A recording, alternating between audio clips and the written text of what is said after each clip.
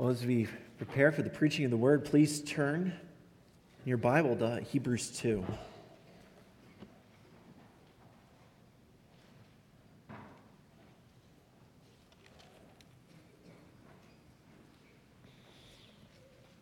When you have Hebrews 2, please stand for the reading of God's word. The preaching today will be from verses 14 to 15, but there's a lot of important context here, so I will begin with verse 5. Hebrews 2, beginning in verse 5. For it was not to angels that God subjected the world to come, of which we are speaking. It has been testified somewhere, what is man that you are mindful of him, or the Son of Man that you care for him? You made him for a little while lower than the angels. You have crowned him with glory and honor, putting everything in subjection under his feet. Now in putting everything in subjection to him, he left nothing outside his control. At present, we do not yet see everything in subjection to him, but we see him who, for a little while, was made lower than the angels, namely Jesus, crowned with glory and honor because of the suffering of death, so that by the grace of God he might taste death for everyone. For it was fitting that he, for whom and by whom all things exist, and bringing many sons to glory, should make the founder of their salvation perfect through suffering. For he who sanctifies and those who are sanctified all have one source. That is why he is not ashamed to call them brothers, saying, I will tell of your name to my brothers. In the midst of the congregation, I will sing your praise. And again, I will put my trust in him. And again, behold, I and the children God has given me. Since, therefore, the children share in flesh and blood, he himself likewise partook of the same things, that through death he might destroy the one who has the power of death, that is, the devil, and deliver all those who through fear of death were subject to lifelong slavery. For surely it is not to angels that he helps, but he helps the offspring of Abraham. Therefore, he had to be made like his brothers in every respect, so that he might become a merciful and faithful high priest in the service of God to make propitiation for the sins of the people. For because he himself has suffered when tempted, he is able to help those who are being tempted. You may be seated. Dear Heavenly Father, we thank you for your word. We thank you for your word specifically here in this book of Hebrews, addressing the fear of death. God, I pray that you would make us people who are not fearful, but that you would give us spirit not of fear, but of power, love, and self-control. God, we thank you for your Son, and we ask that you would open our eyes to see him more clearly today. In Jesus' name, amen. We live in a world that is full of fear.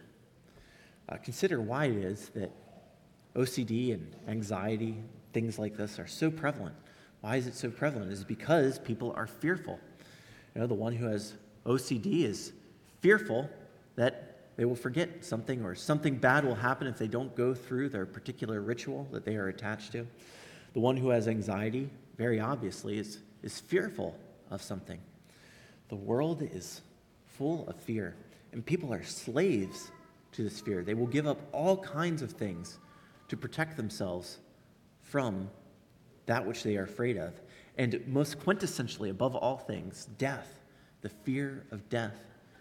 You know, if this is not obvious to you, just consider how much people sacrifice during the pandemic in order to avoid death. You know, they gave up jobs, they gave up relationships with family, all kinds of things in order to avoid death. People are slaves to this fear. You know, if there is to be an answer to fear, there must be an answer to death. And that answer to death has been provided in Jesus Christ. He has provided freedom from the fear of death by conquering death itself.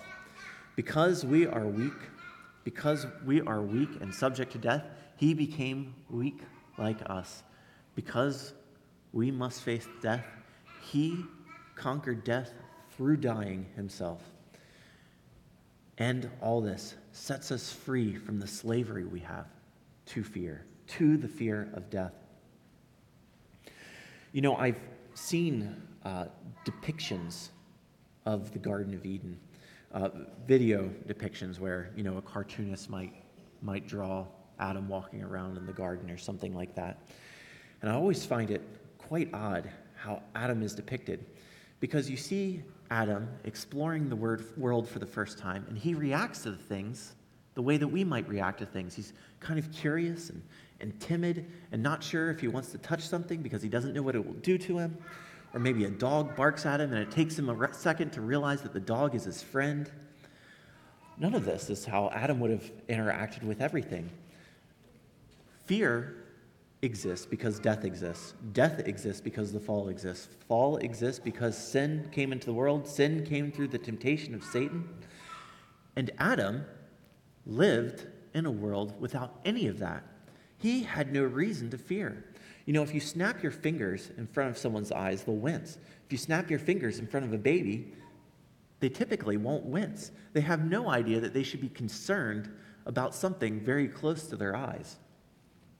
The same way Adam had no fear of anything. He wouldn't have interacted with the world timidly. He would have interacted boldly, not knowing any sense of fear. You know, fear has come into the world because of sin, because of death. There must be an answer to such things. The world has provided all kinds of answers to this fear of death. First of all, many of the religions in the world have provided false ideas of an afterlife to make people feel more comfortable with death. They speak of reincarnation or other fictions that have no basis in reality, no basis in the Word of God, no basis in actual observation of anything. Or they offer some kind of false hope, and if you do enough good things, you will be able to reach some kind of paradise. Let me tell you, the sins that you have committed against God are so great, even if you think they are small, they are so great, no one could ever be admitted by doing enough good things in order to make up for those things that you have done. Now, many people also use charms to ward off death. You know, we do door-to-door evangelism in this neighborhood, and there's a number of houses I've come across that have this little mirror on top. I don't know what particular culture. I think it's a Chinese thing. But mirror is supposed to ward off evil spirits. And when I was young, I watched a documentary about Bruce Lee, and the day before he died, or the week before he died, something like that, the mirror fell off the house, and everyone speculates whether or not the evil spirits got to him because of the mirror. And have you ever seen these they're typically glass, these little amulets that are a light blue and a dark blue, and white and black, and it's an eye. It looks like light blue and dark blue. You probably would, if I showed you a picture of this, you'd probably recognize what I'm talking about. This is called a nazar. It's the evil eye. It wards off evil spirits. And I see these things everywhere. I see these things even in Christian homes. You know, people purchasing these things, either not realizing the meaning or realizing the meaning, not realizing how antithetical it is to the way God has called us to ward off evil through prayer, the way God has called us to deal with our fears of death through Jesus Christ, not through charms, not through false ideas, not through superstitions, but through Jesus Christ. Now, our naturalistic, materialistic world, or the philosophy that exists, the atheist, materialistic world that we typically live in here in Silicon Valley, it has provided its own answers. So philosophically, many have said, well, there is no afterlife, and so that means because there is no God, there is no meaning, and this should free us. This should make us most free because death doesn't matter, because your life doesn't matter. Isn't that wonderful good news? Far from it. Far from it. That does not free anyone from anything. That makes you even further a slave to death, further a slave to a meaningless existence. Or to deal with fear, the world might try to medicate it away or explain it away by saying that these fears are irrational. No, many of your fears are quite rational. If your fear is of death, that is a rational fear and is one that needs to be dealt with, not through diagnosing it with some name that doesn't get to the heart of it, not with medication. Now, I'm not saying that diagnoses and medications aren't appropriate at the right time. What I am saying is that many people are trying to deal with a spiritual problem through physical means. And these are indeed spiritual problems. It's very ironic that psychology has the name it is. Do you all know the etymology of that? Psychology, psyche, that is the soul. That is the Greek word for soul. And yet, modern psychology has nothing to do with the soul. They reject the notion of the soul. There are many spiritual problems that must be dealt with spiritually. An answer is found in Jesus Christ. There is an answer. But this is all very ironic in context, because we have just read the earlier part of Hebrews 2 that quotes Psalm 8. It says, "What is man that you are mindful of him, or the son of man that you care for him? You made him for a little while lower than the angels. You have crowned him with glory and honor, putting everything in subjection to his feet." Now, this is used here in Hebrews 2 to speak of particularly of Jesus Christ. However, in its original context in Psalm 8, the way it is to be read is speaking of mankind in general. Mankind in general has been set above all creation so that it is to be under its dominion. But because of sin, man does not have such dominion. Man is subject to death. Creation has mastery over man.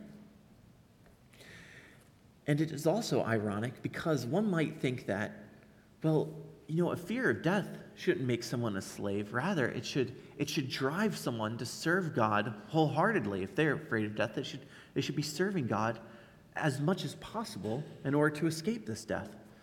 That's not how it works, because there is, apart from Jesus Christ, there is no hope.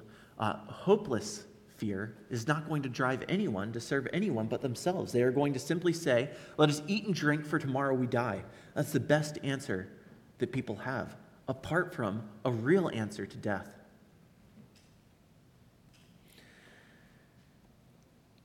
Now, diving into this passage here, verse 14. "Since therefore the children share in flesh and blood, he himself likewise partook of the same things." It speaks here of the children sharing in flesh and blood. What is flesh and blood? Well, maybe it's very obvious that flesh and blood refers to our human natures. However, it does not just refer to our human natures in general, but it particularly speaks of our weakness, the state that we have because sin has entered the world, because death has entered the world. For example, in 1 Corinthians 15:50, it says that flesh and blood cannot inherit the kingdom of heaven. Now, Christ has been resurrected. He has body, he has flesh, he has blood. We will be resurrected. In flesh, we will have blood, and we will inherit the kingdom of heaven. But it says flesh and blood cannot inherit the kingdom of heaven. Why? Because that phrase, flesh and blood, not just speaking of human nature, speaks particularly of fallen human nature, of human weakness. We are not simply those who have a human nature, but we have a fallen human nature. It is a weak human nature. It is speaking of the same subject to suffering and death that the previous context has spoken of. And it speaks of them as children. Why does it speak of God's people as children? Well, it's continuing the thought that existed in the previous verse. It said, "This is why he is not ashamed to call them brothers, saying, I will tell of your name to my brothers. In the midst of the congregation I will sing your praise. And again I will put my trust in him. And again, behold, I and the children God has given me." This is quoting Isaiah 8, speaking of God's people as children of Jesus Christ. Now, we talked about this last time I was in Hebrews. This might be odd because usually you think of us as being children of the Father. God's people are children of the Father. But here it speaks of them as children of the Son. And it says the same thing in Isaiah 9. It says that he will be called Wonderful Counselor, Mighty God, Everlasting Father. So why does it speak of us as children of Christ? Well, for multiple reasons. The metaphor of children is being expanded here, and particularly to speak of our fearful natures. Children are fearful people. If you were to drop a child into a city without an adult, what would they do? They would not know what to do. They would be very helpless. They would be very afraid, not knowing anything. And this is how we are. We are, apart from having one with us who can help us, who can assist us, who can conquer death, apart from that one, we are people who are by nature fearful. And we really are children. I don't think a lot of people spend much time thinking about this, because you see the range of ages that exist in this room and that exist in this world, and you might think, well, I'm 60 years old. I'm not a child. I'm an old man. Adam was designed to live a lot longer than 70 years or even 100 years. Even before the flood, even after sin entered the world, prior to the flood, mankind lived to be hundreds of years old. You realize the lifespan that we live is so very, very short. Even in a post-fall world, it is short compared to what people initially experienced. As you get older, you get more mature, you become more understanding of the world around you, and so you know what things to be confident in, and you have more reasons not to fear. But we are people who have lived such incredibly short lives. Even the oldest among us have lived such incredibly short lives. We really are children compared to all the others that God has created. God has made angels who have lived since the beginning of the world. He has made the earlier generations who have continued on, those believing ones with him in paradise right now, having experienced much more than we have. We really are children. And also, it speaks of God's people as children because of their need for a father. And who is the father in this context? In this context, the father that we need is Jesus Christ, who cares for his children. Now, how does he care for his children? It says, since therefore the children share in flesh and blood, he himself likewise partook of the same things. How did he partake of flesh and blood? He became flesh and blood. As John 1:14 says, he became flesh. The Word became flesh. As Romans 8:3 puts it, he was made in the likeness of sinful flesh. So not only did he take on a human nature, but he took on a human nature that was weak and fallen. Now, he is without sin, but he was made in the likeness of sinful flesh. And this is something that was absolutely necessary in order that we might be saved. How is it that we could be saved if we are subject to death unless someone else exists to pay that penalty? That's what happened. Christ pays that penalty. He must be subject to the same weakness in order to die on our behalf. And so he does. He takes on flesh and blood. He died on behalf of all those who trust in him. And consider what that means for how he became flesh and blood, being born of the Virgin in the womb of Mary. It does not mean that he just had a human body. He had all of humanity. If he has to die not only for our sinful bodies, but also for our sinful souls, then in this case, he has both body and soul. There's a doctrine early on in the church, a heresy known as Apollinarianism, that said that Jesus had a human body, but not a human soul. It's kind of like Hindu avatar. If you're familiar with how Hindu theology works, their gods inhabit avatars, right? Bodies that don't have real souls, just the god dwelling in the body. Or if you've seen the movie Avatar, this is why it's called Avatar, is because you have the body of a Navi, I think that's the name of the characters, and then I think its name is Jake. You've got the main character who inhabits the body as the mind of this body. But that's not the case with Jesus. He has full body, full soul. He is truly man, in addition to being truly God. And he has died on our behalf. This was necessary. And consider how this is phrased. When it speaks of the children sharing in flesh and blood, he himself likewise partook of the same things. A child is comforted by the presence of an adult. A child is comforted because not only does that mean the adult is present to help, but anything that the child has to face, the adult will have to face as well. And if the adult has to face it, then even out of the adult's own sense of self-preservation, the adult will protect the child. Right? And if Jesus Christ now has joined himself to humanity, it is necessary, not just out of his promises and compassion for us, that sin be dealt with, that death be dealt with, but even for the sake of his own existence, his own continued existence as a man, so that he might continue living on, that he defeat death. You see, the incarnation is supposed to be a great comfort for us, not just because, because death is answered in the crucifixion of Jesus Christ, but in him joining himself to mankind. That gives us this complete assurance that anything that mankind must face, he must face. And therefore, anything that could conquer mankind, he will conquer. And let me tell you, though, even though this says that he partook of flesh and blood, this weakness it's describing is not something permanent. It is only something temporary. There's a great hope in this transition of tenses that is reflected in our English translation here from present tense to past tense. It's not quite like that in Greek, but it says, since therefore the children share in flesh and blood, right, our weakness is an ongoing thing. We continue to be flesh and blood. We continue to be weak.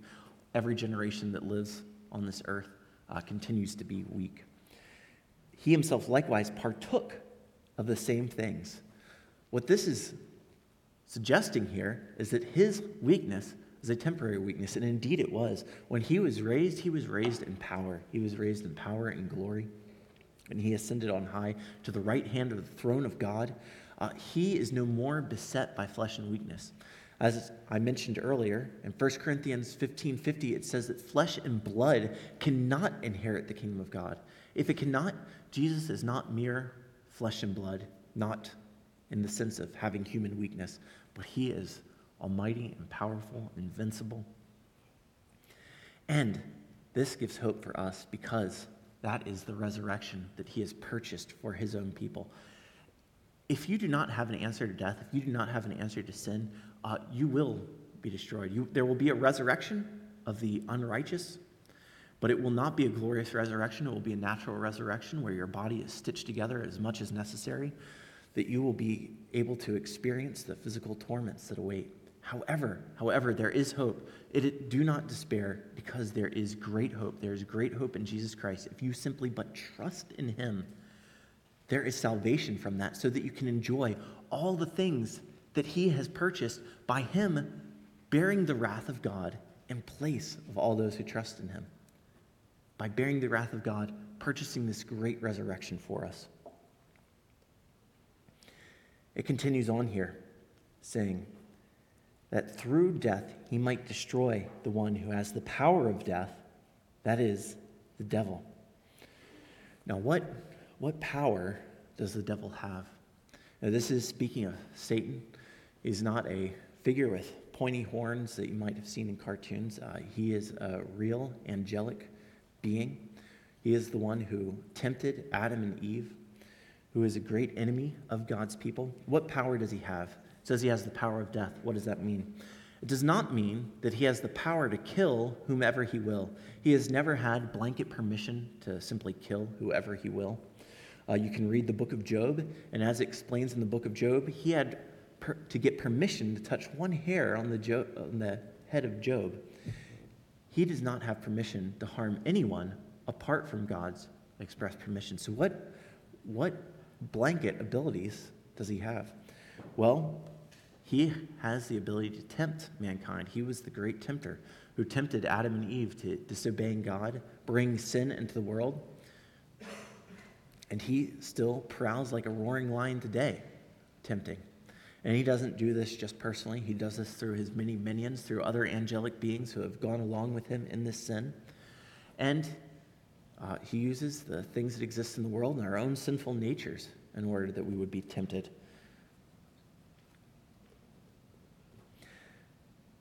Now, he also has the power of accusation. Satan doesn't just tempt, but having tempted people into sin, them having sinned, he then accuses them. So he accuses man because he cannot destroy them, but he knows God's law, and he knows that God will destroy those who go against him. And so he accuses those who are God's people, because even God's people have sin. Now, this accusation is most powerful, not because Satan is powerful, but because God himself is powerful and because his law is powerful. So who can deal with such accusation? You know, this is why we are all so enslaved to the fear of death, because this power of accusation. This is why we're all beset with such guilt apart from the power of Christ. It's because of this power of accusation. If you had some crime that you had committed that someone else knew about, and they had come to you and blackmailed you, and you knew that you would get the death penalty because of this thing, you would do all that you could to satisfy this blackmailer. This is the role of Satan. He is the great blackmailer. He is the great accuser. And just like any other blackmailer, I assume, it doesn't matter how much you pay them. They will always want more. And it won't save you in the end. So you cannot satisfy your guilt by going to self-help books, by any other means. You can only satisfy guilt by going to the one who can take guilt away, the only one who can pay down the penalty that you owe. And that is this one who, it says, through death, destroyed the one who has the power of death. Jesus Christ has destroyed the power of death. By dying in place of all those who must die, he has destroyed the power of death. Now, we still, in this life, are flesh and blood. We have this corrupt body that must die. Yet, it will be raised again in life if we trust in Jesus Christ. And our souls, which go on eternally, will experience joy in the presence of our Savior. Why? Because he has taken away the power of Satan's accusation. It says in Revelation 12:10 that the accuser has been cast down. He no longer has power of accusation. It says that he has been brought to nothing.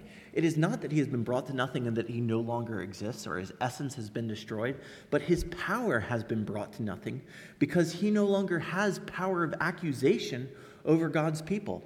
Those who are in Jesus Christ, those who have the sacrifice of Christ's blood, that accusation no longer can have any effect on them because they have had their guilt removed by him. You know, if you are struggling with guilt, this is the answer for your guilt. Nothing else will take it away because it's not just others that you have sinned against. You have sinned against your great maker. You must satisfy him, and nothing that you have will satisfy him. You are too poor. Even your own life is worth too little to pay what you owe him. That's what it says in the Psalms, that man cannot ransom the life of another man because his life is worth too little. Instead, God will ransom my soul from the power of Sheol. We need the power of God to ransom us. Christ, his life was worth enough. He was able to pay that penalty on the cross. And so, as it says in Romans 8:34, what charge shall any bring against God's elect? It is God who justifies. You know, to justify means to make right. If one tries to justify themselves, they try to explain why they're in the right. God can truly justify. He can make someone in the right, even though they had been in the wrong. How does he do this? By paying the penalty for their sins through his gracious gift of Jesus Christ. This is how that can happen. And what this means for us is several things. One, there's a spiritual battle going on, right? Satan is real. He still prowls around like a roaring lion. Even if you are in Christ and able to resist his powers of accusation, he still tempts. There's a spiritual battle going on, and so we must fight it spiritually, and we must fight it through prayer. If you are not a person of prayer, you must become a person of prayer. You must go to the Lord regularly. It is more important than any kind of physical defense you can give yourself. You put on your seatbelt as you drive, but how much more important is it to prepare yourself spiritually for the dangers that are ahead? Secondly, because he has freed us from the one who has power of death, because he has freed us from this fear of death, it means that he has equipped us with everything we need in order to resist. This means that even in order to resist the tempter, he has given us his Holy Spirit. There are a lot of people who, trapped in sin, think there's just no way that they can get out of it, that they simply have to learn to deal with this, this cross they have to bear, this great sin that they're struggling with, that they will just have for the rest of their lives. That is not the case. If you have trusted in Jesus Christ, you have the power of his Spirit. He has enabled you to resist every temptation. He has made the way of escape. And it is also the case that if the accuser no more has power, there's no reason to hide because of a blackmailer. There's no reason to hide your sin, but rather you can confess your sins to others, knowing that if God is for us, who can be against us? Who can make any charge against God's elect? This frees us to confess our sins to others. People go around with all kinds of guilt, just weighing them down day after day after day. And there is perfect freedom in Christ to get all of that off your chest, to be able to tell others of it, to be forgiven by the Lord, to not carry around this burden day after day, weighing you down. It is entirely unnecessary. It says here that Jesus Christ also delivered all those who through fear of death were subject to lifelong slavery. What is this slavery that is spoken of here? Well, as I've explained, if you fear death, it controls everything else you do because you will do whatever it takes to avoid death. What would you do in order to not die? You would give every last penny you have in order to not die. If death is truly the worst thing that exists. If it is not the worst thing that exists, there's all kinds of other options. But if death is the worst thing, you will do everything. If death will take you away and then you will no more have any opportunity to change anything, that makes your whole life, in a sense, meaningless. What can you do if death is the end and then that's it? Even a lot of people think that, their life is meaningful because, a lot of people with atheistic beliefs think that their life is meaningful because they will pass on things to the next generation, even if they don't go on. From a personal point of view, that's not true, right? Because you will cease to exist and you won't know anything. Adopting that worldview for a moment. But even if you have that worldview and you say that, well, I will pass on meaning to the next generation. Entropy is a thing. The heat death of the universe is supposed to be a thing. If that's the case, ultimately nothing has any meaning anyway. What hope is there in any of that? The only hope we have, the only meaning we can have is if there is truly an eternity, if things continue on. And once again, all of that is available in Jesus Christ. This fear that we have of death that controls us, it does not need to. We can be made free. We can be made free in him.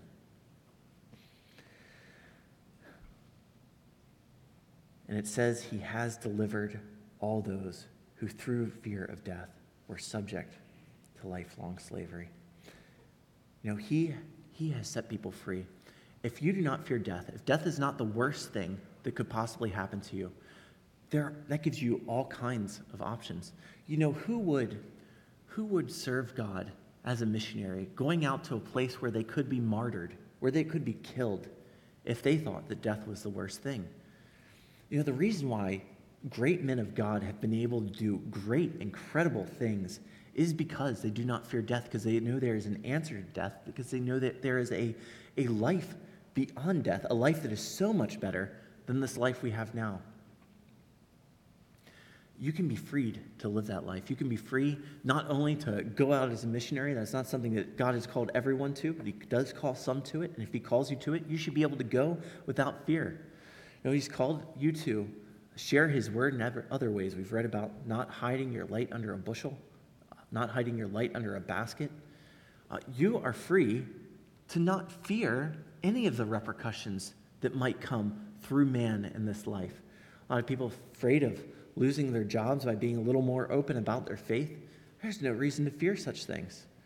A lot of people afraid of what might happen in their relationships if they speak the truth. There's no reason to be afraid of such things. All these are far less issues than death. And death has an answer. It has been answered in him. Every last one of these things, there is no reason to be afraid. Now, of course, you'll take precautions in your life around threats that you can mitigate, but for the things that God has called you to do, for the great things that he has called you in obedience to, there is no reason to fear the repercussions that may come, because he has assured us that that worst thing that can happen to us is nothing. And so, let me apply this to several groups of people, specifically young people in particular. You should be eager to go out and serve God in radical ways. Now, like I said, God does not call everyone to be a missionary, but whatever it is he's called you to, do not settle for mediocrity. Pursue faithfully everything the Lord has called you to without fear of what the repercussions might be. Psalm 118:6 says, "The Lord is my helper, I will not fear. What can man do to me?" What can man do to you? Well, he could kill you, but if there is a great life after death, then what danger is that? You know, for the elderly, I would say that you should encourage young people to do radical things, not rather giving them a spirit of fear, telling them all the things they need to be worried about, but rather encouraging them to be courageous in the things that God has called them to.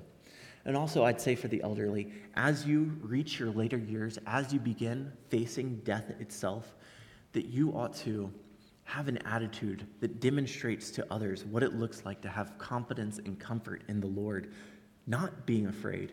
This is something where younger Christians are going to be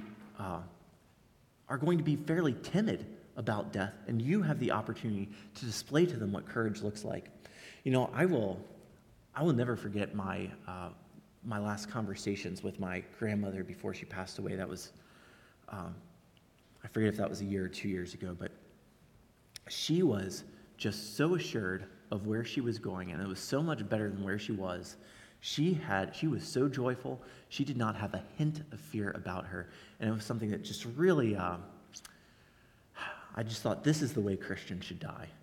This is the way Christians should die. Joyfully, excited for what's coming before them, encouraging their families not to mourn as others mourn, not as people without hope, but people with a great hope. And so, as you reach your later years, or even those of you who are younger, if you end up facing an early termination of your life, go with great courage, knowing what lies ahead of you, and steel yourself in this now. You know, read this word now. Assure yourselves of these truths now, because when it comes time to face those things, you won't have time to dwell in them to build up that confidence. You must begin building up that confidence now. That's true for all the trials that exist in this life. You don't wait until the trial comes to get ready for it. You start getting ready for it now. Now, there are many other things that could be considered here. Actually, I preached this passage before. I have been going pretty regularly through Hebrews when I get the opportunity to preach in the morning. But a long time ago, I skipped way ahead and preached this passage. And I don't know if you all remember when that was. It was the first weekend of the pandemic. We had considered all the situation, and the strategy that they were communicating at the time was to keep the hospital numbers low. And, there were certain things that were open, liquor stores were still open, etc. And it did not seem right to cancel worship given how small the numbers were that first weekend, and given the stated goals that the county had given, which were just to keep hospital numbers low. And so we met and we went through this passage. There are going to be all kinds of times when you are facing the fear of death, and God has called you to something where you have to be able to look death in the eye and know that death has no power. You know, as John Donne said, mighty many have called you, but thou art not so. Death has no power. Death, thou shalt die.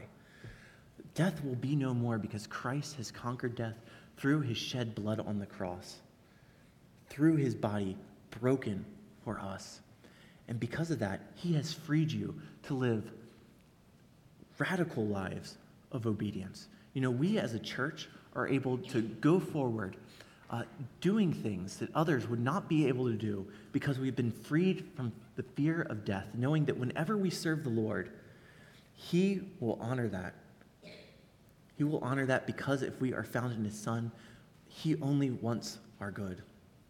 If he has given us his own Son, how much more will he give us all things? If God is for us, who can be against us? Who can bring any charge against God's elect? It is God who justifies. Let's pray. Dear Heavenly Father, we thank you again for your word. We thank you for the promises that we have in Jesus Christ. We thank you that we can be free from the fear of death. I want to pray especially for any here who might be fearful, for those who do not believe in Jesus Christ and are facing an eternity of torment. Lord, I pray that you would bring to their recognition the truth, that they can be free of such things, that they can be free of death one day as they rise from the grave, that they can be free from fear through Jesus Christ. And I pray that they would trust only in him. And God, for those who are already in your Son, who have already trusted in him but still struggle with fear, Lord, I pray that you would give them spirit not of fear but of power, love, and self-control, that they would have boldness and courage to do everything that you have called them to do. And I pray for us as a church that we would be a fearless people, eager to do all that you have called us to. Let us not be reckless, but Lord, let us not be found feckless. Let us go with courage. Please give us all the courage that we need by your Spirit. In Jesus' name, amen.